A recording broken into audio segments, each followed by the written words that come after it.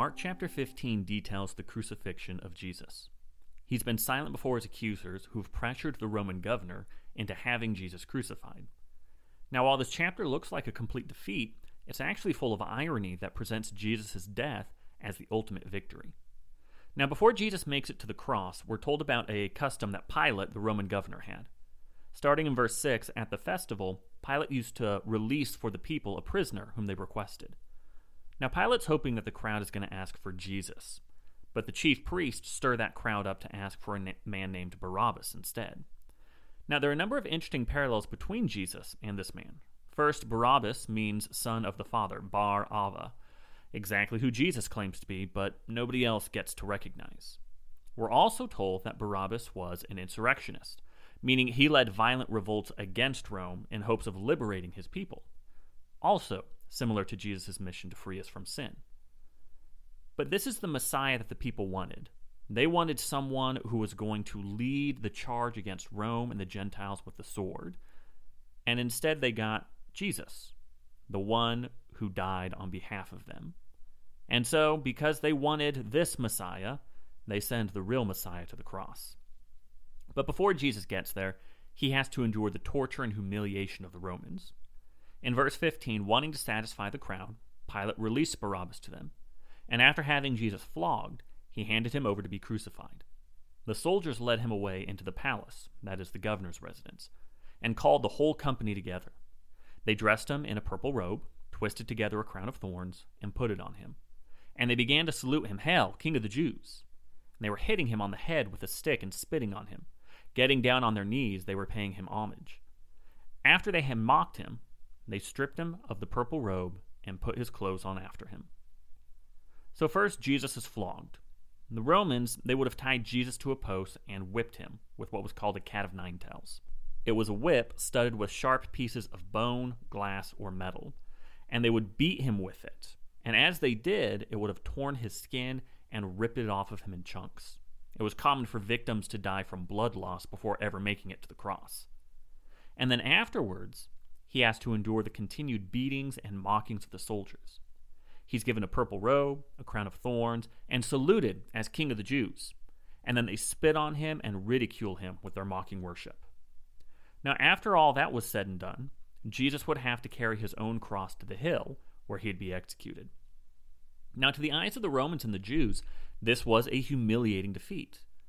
Yet all of this ironically points to Jesus' kingship. You see, when Roman generals conquered their enemies in a heroic fashion, they would be rewarded with what was called a triumph. It was a public honor given to them in front of the entire city of Rome, where they would go parade through the streets. Jesus' crucifixion, that's his triumph. He has the entire battalion with him, as the Roman general would. He's arrayed in purple, the color of royalty. Instead of a laurel wreath, he's given a crown of thorns. And the Roman general, he would parade through the streets leading to the Capitoline Hill, the palace in Rome. Jesus is paraded through the streets to Golgotha, the place of the skull. Now, when the Roman general reached the Capitoline Hill, he would stand with his close commanders. Jesus is crucified with two criminals. James and John asked to sit on the right and left hand of Jesus in his glory. Well, here it is. This is his triumph. Now, after Jesus is crucified, we have some strange things happening.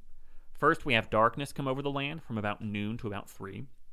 Second, Jesus cries out, my God, why have you forsaken me?" And third, the temple curtain is torn in two. Now, a very common interpretation of these events is that God is turning his face away from his son, forsaking and leaving him to the torments of death. And I want to stress how incredibly wrong all of that is. There is absolutely no indication that God is turning his face away. It's just what people have assumed is happening when it grows dark. But there's a much better interpretation if we have Amos chapter 8 in mind. In Amos chapter 8, God is declaring disaster for his people for all the wickedness they've committed. And so he promises a day of judgment. And in Amos 8, 9 through 10, he says, "In that day, this is the declaration of the Lord God, I will make the sun go down at noon. I will darken the land in the daytime. I will turn your feasts into mourning and all your songs into lamentation. I will cause everyone to wear sackcloth and every head to be shaved. I will make that grief like mourning for an only son and its outcome like a bitter day. You see, God isn't turning his face away from Jesus. He's mourning him, his only son that was rejected and murdered. But what about verse 34? In verse 34, and at 3, Jesus cried out with a loud voice, Eloi, Eloi, lema sabachthani, which is translated, my God, why have you abandoned me?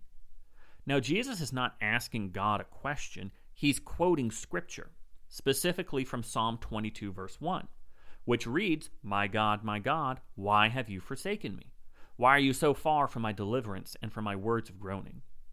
And Psalm 22 has a lot of different parallels with Jesus' death. It's worth reading the entire thing. It speaks of the psalmist being mocked and sneered at, and we have the chief priest and the scribes asking Jesus why can't he save himself? Well, the psalmist's enemies ask why God won't deliver him in verse 8. In Psalm 22:16, we read, dogs have surrounded me, a gang of evildoers has closed in on me, and they pierced my hands and my feet, just like they would have at a crucifixion. And in verse 18, they divided my garments among themselves, and they cast lots for my clothing, just as the Roman soldiers have done with Jesus. And so there really are just too many parallels to Psalm 22 to ignore. And we need to keep the entirety of that psalm in mind. It starts off questioning God, why have you forsaken me? But in verse 21, there's a sudden shift. You answered me. Continuing in verse 22, I will proclaim your name to my brothers and sisters. I will praise you in the assembly. You who fear the Lord, praise him. All you descendants of Jacob, honor him. All you descendants of Israel, revere him. For he has not despised or abhorred the torment of the oppressed. He did not hide his face from him, but listened when he cried to him for help. Psalm 22 starts off dark, but has a complete reversal. And by the end, it's singing the praises of God to future generations. So when Jesus quotes this psalm to his enemies, he's not saying, I've been abandoned by God. He says, it looks like I've been abandoned by God. But just you wait. God is going to turn things around. I've just won. Finally, the curtain of the temple is split in half from top to bottom.